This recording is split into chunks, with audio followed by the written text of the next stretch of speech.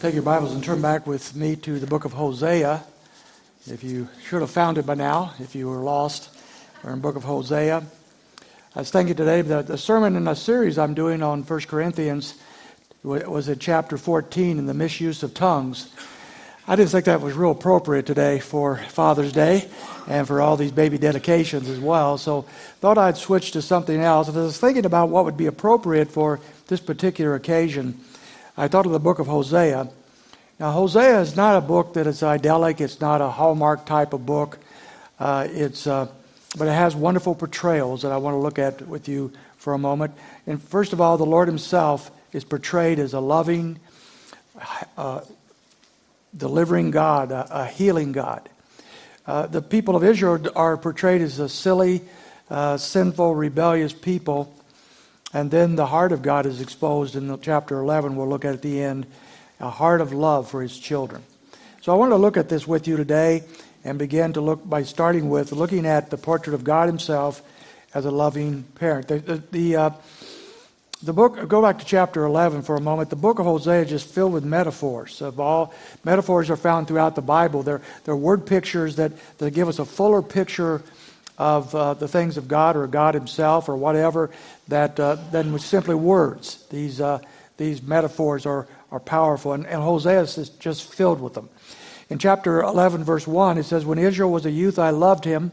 So we start off with the fact that the Lord is a loving parent. I'm going to come back to this chapter, so I want to move on, but I just want to show you, first of all, he's depicted as one who loves his people.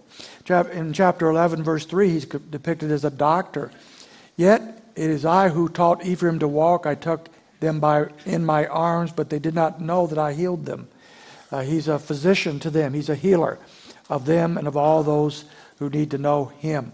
The problem with this particular group of people is they didn't know they needed to be healed. And if you don't know that you're sick, if you don't know that you need to be healed, you're not likely to look for any kind of healing. In verse 2, he says this, "The more I called them, the more they went away from them." And Harold did a good job by pointing out this was the prophets. The more the prophets called them to God, the more they ran away from God.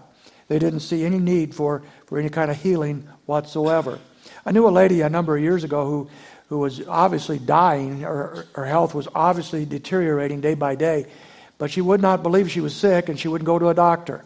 And, of course, she died prematurely because she refused to believe that she was actually sick. That's the problem with the people of Israel here. They refused to recognize their own spiritual illness. And as a result of that, it continued right on down the hill, spiritually speaking. But I want to drop back to chapter 14, verse 4. Even though they are people that do not recognize their need for healing, the Lord is going to give them healing anyway. In 14:4, it says this, "I will heal their apostasy. I will love them freely, for my anger has turned away from them."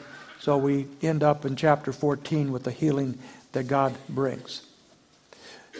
Chapter 5, verse 12, we have a third picture or metaphor of God. Chapter 5, verse 12, and that is of a moth. It says here, "Therefore I am like a moth to Ephraim." And Ephraim, by the way, is another term for Israel. "I am like a moth to Ephraim. I am like rottenness to the house of Judah." When we think of a mighty animal or critter, we don't think of a moth, do we? I don't know of any athletic team that calls themselves the Mighty Moths. That'd be like calling yourself a pretzel or something like that, you know?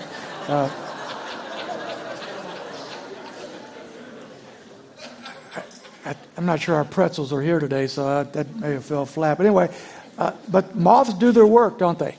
They're working behind the scenes. They're working slowly. You don't even know they're there.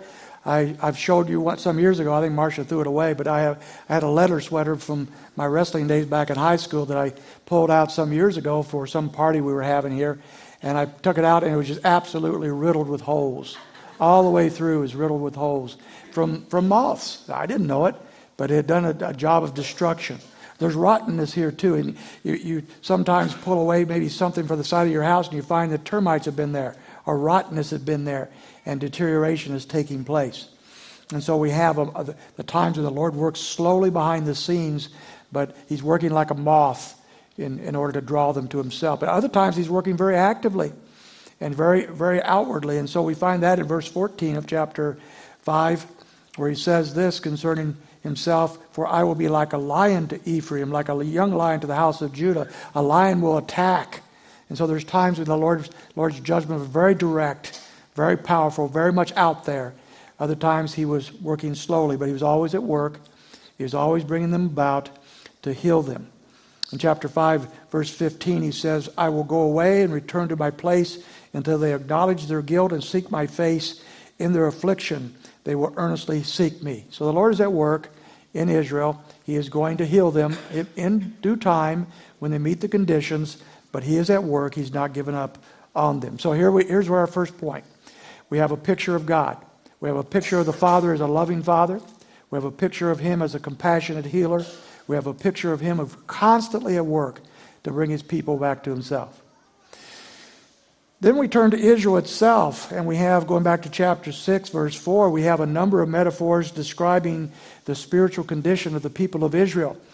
And we start with the morning dew, chapter 6, verse 4. He says, What shall I do with you, O Ephraim? What shall I do with you, O Judah? For your loyalty is like a morning cloud and like the dew which goes away early. Dew happens, and then it is gone quickly. It doesn't last. It doesn't hang around. It moves out very quickly. And this is kind of reminds me of their emotions. Their emotions were up and down. As we read the history of Israel, we find brief snatches in which they're walking with God and they're excited about serving him. And the next thing we know, they're right back to their apostasy and their idolatry. They're up and down. They don't have any lasting features. They're like a cake not turned. Look at chapter 7, verse 8. Ephraim mixes himself with the nations. Ephraim has become a cake not turned. I kind of picture this as like a pancake. You know, on the one side, it's getting burnt to a crisp. The other side is still all doughy. You ever cook like that? I do quite often. You know, it's useless pancake on that. The people here were, on the one hand, they were chasing after the idols and the lifestyle of the pagans around them. They gravitated towards those things. They wouldn't separate themselves from those people and their sinfulness. On the other hand, they wanted to follow the rituals of God. They wanted to go to church. They wanted to be somewhat religious according to the teachings of God in Israel. But they never dedicated themselves to him. And that's why we had our baby dedication today. It's not half-hearted dedication. It should be full-hearted dedication. Otherwise, we're like a pancake that's never been turned over. Completely and utterly useless. And then we find, going down to verse 9, that they're like gray hair. Strangers devour their strength, yet he doesn't know it. Gray hairs are also sprinkled on them, yet he doesn't know it. Now, many of you probably remember the first day you saw your first gray hair.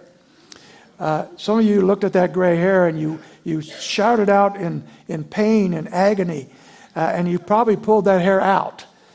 And then 5 more came up the next day. Why do people get excited about a gray hair? There's nothing ugly about a gray hair. Why would people get excited about that? Because it is a sign that we're not going to be young forever, that we are going to grow older. And as we grow older, we will eventually be physically not able to do things we used to do. We'll be feeble, and eventually we're going to die. And gray hair is kind of a sign, we're getting there. Maybe it's a long ways off, but we're getting there. But Israel, it says here, doesn't know they have gray hair. They look in the mirror and say, we don't have any. We're not deteriorating. We're not weak. Nothing's ever going to come to an end for us. We're just going to keep right on going. And the reason they did that is verse 11. They're like silly doves. Verse 11 says, "O Ephraim has become like a silly dove without sense." A silly dove. Think about that. Doves are pretty silly. And this is a silly dove on top of that. These people are senseless. I'm reading a book right now that the thesis of the book is that anybody that does not follow God is insane because they're not following reality. The reality is the world that the Lord has placed into action, is a universe that he has created and that he runs. That's reality. And he tells us how to live in reality. He tells us how to live in this world he has created. And anyone who chooses not to follow that reality is in some form of insanity. They've chosen to be insane because they're bucking God himself who created the universe. And so the idea of the book is bringing us back to our senses. And then they're a deceitful bowl. Look at chapter 7, verse 16. Now, they turn but not upward. They're like a deceitful bowl. If you have a crooked or deceitful bow, when you shoot the arrow, it could go anywhere, but it doesn't go to the target. So they're making efforts, but they're not hitting the target that God wants them to hit. Chapter 10, verse 1, they're like a luxuriant vine. Israel is like a luxuriant vine. He produces fruit for himself. The more his fruit, the more altars he made. The richer his land, the better he made the sacred pillars. This one really hits home for America right now. When this was being written, Jeroboam II was on the throne of Israel, and he was a bad king spiritually, but he was a good king economically. And the country was at its zenith financially and economically. And so they had many things. They were very wealthy. They were doing very well. But they used their wealth to make themselves more ungodly. Do we have a picture here of America or what?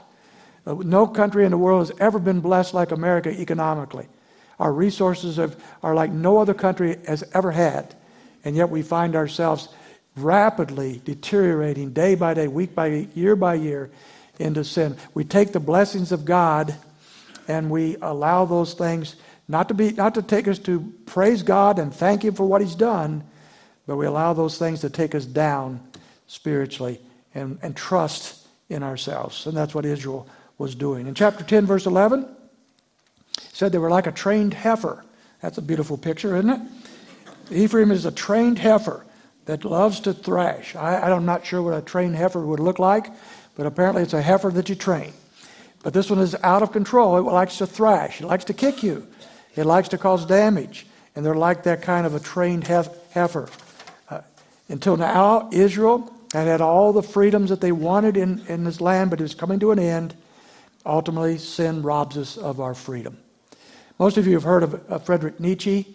If you haven't, you heard of his great slogan that God is dead. Now, Nietzsche actually believed we killed God, that there was a God, but we killed him. And we killed him because we didn't need him. Matter of fact, God was in the way. Now, most people wouldn't say that out loud, but Nietzsche did, and most people live like God is unnecessary. And so he said that, and he taught a lot of people that God is dead. But you know what? God is not dead, but Nietzsche is. Nietzsche's been dead for a long time, and as he came close to death, he himself went insane because of syphilis, because of an immoral lifestyle, because he thought he could buck the system of God that says, here's how you are to live, and here's the consequences if you don't. And therefore, he is a man who lived out his freedom, but his freedom led him to destruction. That's what Israel's facing right now. They think they're free to do whatever they want to do, but sin never leaves us free. Sin always puts us in bondage. Sin always puts us in bondage. And Israel didn't recognize that. Chapter 13, verse 3, we have one final metaphor I'll bring your way, and that is of smoke and chaff. Therefore, they'll be like the morning cloud, like dew, which soon disappears, like chaff, which is blown away from the threshing floor, like smoke from a chimney. That's a good summary of these people. Smoke and chaff are virtually useless, and they soon disappear. And so this is the picture of Israel. Not a very pretty picture, is it? Now, here's the question. We've seen so far the portrait of the loving, healing God who comes after us and wants us to follow Him. We've seen a portrait of a silly people who have decided they'll live their own way and ignore the God who had rescued them and brought them to the promised land. They're silly, they're restless, they're rebellious, they're useless. Now here's my question for you today. How did they get there? And I want you to go back to Deuteronomy with me for a moment. And we'll go back to Deuteronomy chapter 11. We're in chapter 6 a while ago. I'm going to stop off at chapter 11.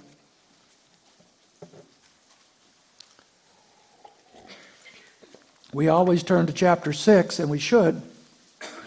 But chapter 10 and chapter 11 say basically the same thing. And I want to read a few verses in chapter 11. Remember, Deuteronomy was written by Moses just prior to the people going into the promised land. They wandered in the wilderness for those 40 years. Finally, they were ready to go into the land, and Moses is giving them a final set of messages to prepare them to go into the land.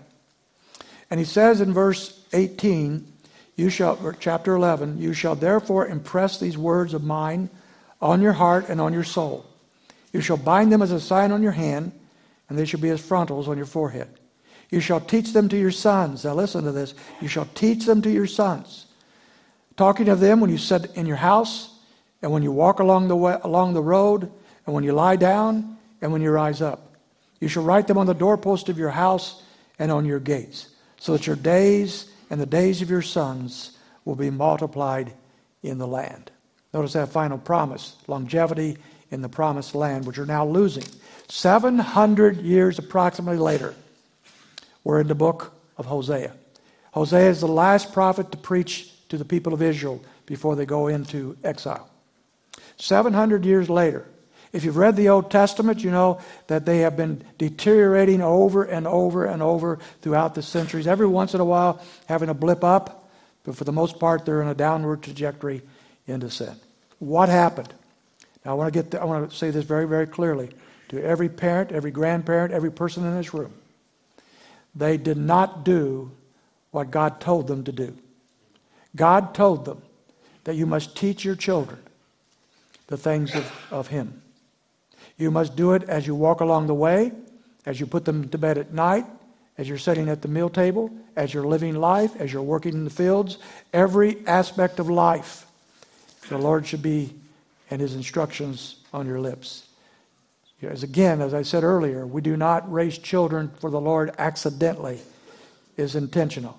And God called them to an intentionality of raising their children for Him. And they did not do that. They did not do that. For about 40 years, under Joshua, they did pretty well. But the next 40 years in the Judges was awful. And it never got a whole lot better after that, except for brief periods. And so we're called to do something. They were called to do something they did not do. And therefore, 700 years later, we're at Hosea. And we're watching a people deteriorate and go downhill and pay the consequences of their sins. But Hosea shows us not only the consequences of sin, and not only the need, what sin does when we break His commandments, it also shows us one more picture that I want to conclude with today in chapter 11, and that is the heart of God. The heart of God. What is the heart of God like as He looks at a people who are not walking with Him, His children who are not walking with Him? We see this picture here. There's a picture here in chapter 11. It's like nothing else in Scripture.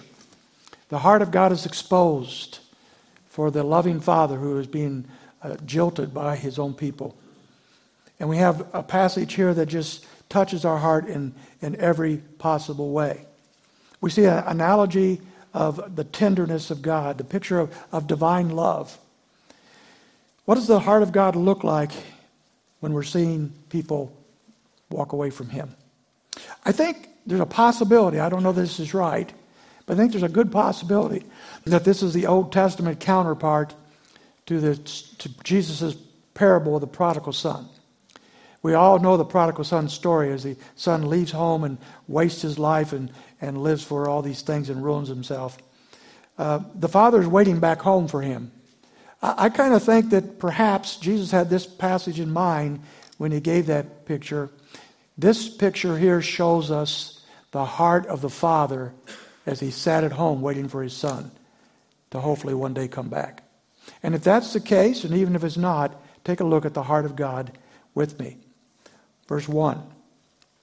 He says this, "When Israel was a youth, I loved him, and out of Egypt I called my son." I picture this as God looking into the crib of baby Israel. The son is born. He's looking into that little crib with like all these babies we had up here today and many others. And that baby is born. And then He looks into that crib. As one father told me one time, as soon as they saw that little baby, the first moment, he said it was instant love. Isn't that the case when you have that little one? Instant love. Your life is forever changed. So the Lord is looking into that crib at that little one. Verse 2. The more they called them, the more they went away from them. They kept sacrificing to the Baals and burning incense to the idols. The little son, little Israel, was a rebellious tot. As he grew up, he did not want to follow instructions. He did not want to do that which he was called to do by the Father. Yet the Father continued to love him. Look at verse 3. "Yet it was I who taught Ephraim to walk. I took him in my arms, but they did not know that I healed them. I led them with cords of a man, with bonds of love.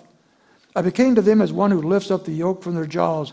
I bent down and fed them. Get the picture of a father here, or a mother, who's tenderly taking care of this little one that cannot take care of himself. The child is in rebellion. It does not want to follow the dictates of the father or mother, and yet we find that as the Lord looks at them, I'm the one that taught them to walk. I took them in my arms when they were sick, and I healed them. I led them with bonds of love all the way through their youth as they were growing up. Going on down a little further to verse 7. So my people are bent on turning from me, though they call them to the one on high, none at all exalts him. Nevertheless, all that the Father had done, they spurned. They were bent on turning from the Father. We're talking about God here. They were bent on not following him. Still, he will not give up. Verse 8, he says, "How?" And now catch the heart of God here. "Now how can I give you up, O Ephraim? How can I surrender you, O Israel? Drop on down. My heart is turned over within me. All my compassions are kindled." We have here the Father as he concentrates on his Son. How can I give up? If this is the prodigal son background, the son is gone and he's in sin and the Father doesn't know where he is. And yet he doesn't give up on his Son. Night and day he prays for his Son. His heart is turned over within him. G. Campbell Morgan, in his commentary on Hosea, writes about a story in Scotland of a young lady who left her mother. Her mother was a widow. She left her mother and went away, lived a sinful lifestyle in the city. Her mother didn't hear from her for 10 whole years, not one word. She didn't know if she was alive or what. For 10 years, she never heard. One day, the girl gave up the lifestyle that she was living, realized it was ridiculous, that her life was destroyed. She said, "I can go home like the prodigal son. I will go home." And so she goes home. She goes home at night because she didn't know how her mother might receive her. And as she goes home at night, she walks down the lane to the little cottage there in Scotland, and she sees a light burning in the house. And it worries her. Perhaps her mother is not well. Maybe she's gone. She comes to the door and tries the latch, and the door's unlocked. And she walks in the little cottage, and a voice from upstairs, the mother, says this, "Is that you, Janet?" And she says, "Yes, Mother, it's me. I was worried. The light was on. A light was on. The door is unlocked." And the mother said this, "Janet, since the day you left, that light has been on, and that door has been open for you." I think that's the heart of God here. From the day they left, the heart of God has yearned for them and called them to himself and has loved them. In verse 9, it says this, "I will not execute my fierce anger. I will not destroy Ephraim again. For I am God and not man, the Holy One of their midst. I will not come in wrath." Verse 11. Now go down to verses 10 and 11. "They will walk after the Lord. He will roar like a lion. Indeed, he will roar. And his sons will come trembling from the west. And they'll come trembling like birds from Egypt, like doves from the land of Assyria. And I will settle them in their houses, declares the Lord." The Lord holds out great hope for his children as he calls them back to himself. All this story, this picture we've seen, the picture of a loving God, a great healer, one who goes after his people to deliver them, the picture of a sinful people that have spurned the joys of the Lord and the gifts of the Lord and everything the Lord has to offer them, they spurned it over their centuries.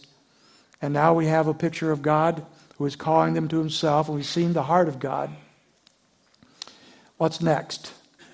Well, the great book of Hosea ends with an invitation. So I want you to go back to chapter 14 and in verse 8. Here's their invitation, 8 and 9. He says in verse 8, "O Ephraim, what more have I to do with idols? It is I who answer and look after you. I am like a luxuriant cypress. From me comes your fruit." The Lord says, "I am the one who is responsible for all that you have. I have given you your fruit." What do you need to do now? Where are you at with this? He's calling them to himself. Will they come home? The poet has said, "Lord, I crawled across the barrenness to you with an empty cup, uncertain in asking any small drop of refreshment. If only I'd known you better, I would have come running with a bucket. That's the picture we have here. Coming for the blessings and the love of God with a bucket. Verse 9 closes with the invitation. Here it is. Whoever is wise, let him understand these things. Whoever is discerning, let him know them. For the ways of the Lord are right, and the righteous will walk in them, but transgressors will stumble in them. Here's God's invitation, folks. If you do not know Christ as your Savior, He is saying you are living a life of insanity. The reality is how the Lord has set up His universe. To not come to Him, to not bow before Him, to not place your faith in Him for the forgiveness of sin that He offers is pure insanity. Because if God exists, there is no other reality. It's only His reality. And so He calls us to Himself. And He says, look, if you're wise, you will come. You'll come from my righteousness, not your righteousness.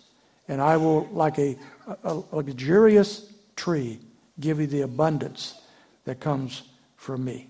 If you're a Christian, He says the same thing. Why live half-heartedly? Why live like that pancake, half-turned? Why not live totally, completely for the one who loves you and created you? Never miss the heart of God in a passage like this. His love for us is beyond any measure that we can imagine. So Hosea not only shows us the splendor of God, but also the heart of God. And He deals with a stubborn and rebellious people. But even to the most stubborn, even the most rebellious, the invitation is the same. Whoever is wise, let him understand these things. Whoever is discerning, let him know them. In wisdom, we come to Him, the only one that we should be living for, that we possibly can be living for. We have two choices, folks, really, if you think about it. We have the choice of wisdom. We have the choice of insanity. I hope you want to choose wisdom. Join me in prayer. Father, we thank You now for Your wonderful truth. Thank You for Your word. Thank You, Father, for loving us so deeply when we don't deserve it, even when we are sometimes in rebellion, and perhaps some in this room are in total defiance. And we thank You, Lord, that You love us anyway. And I pray, Father, for any here that need Your love today, that need Christ, that this might be the day they would come to You.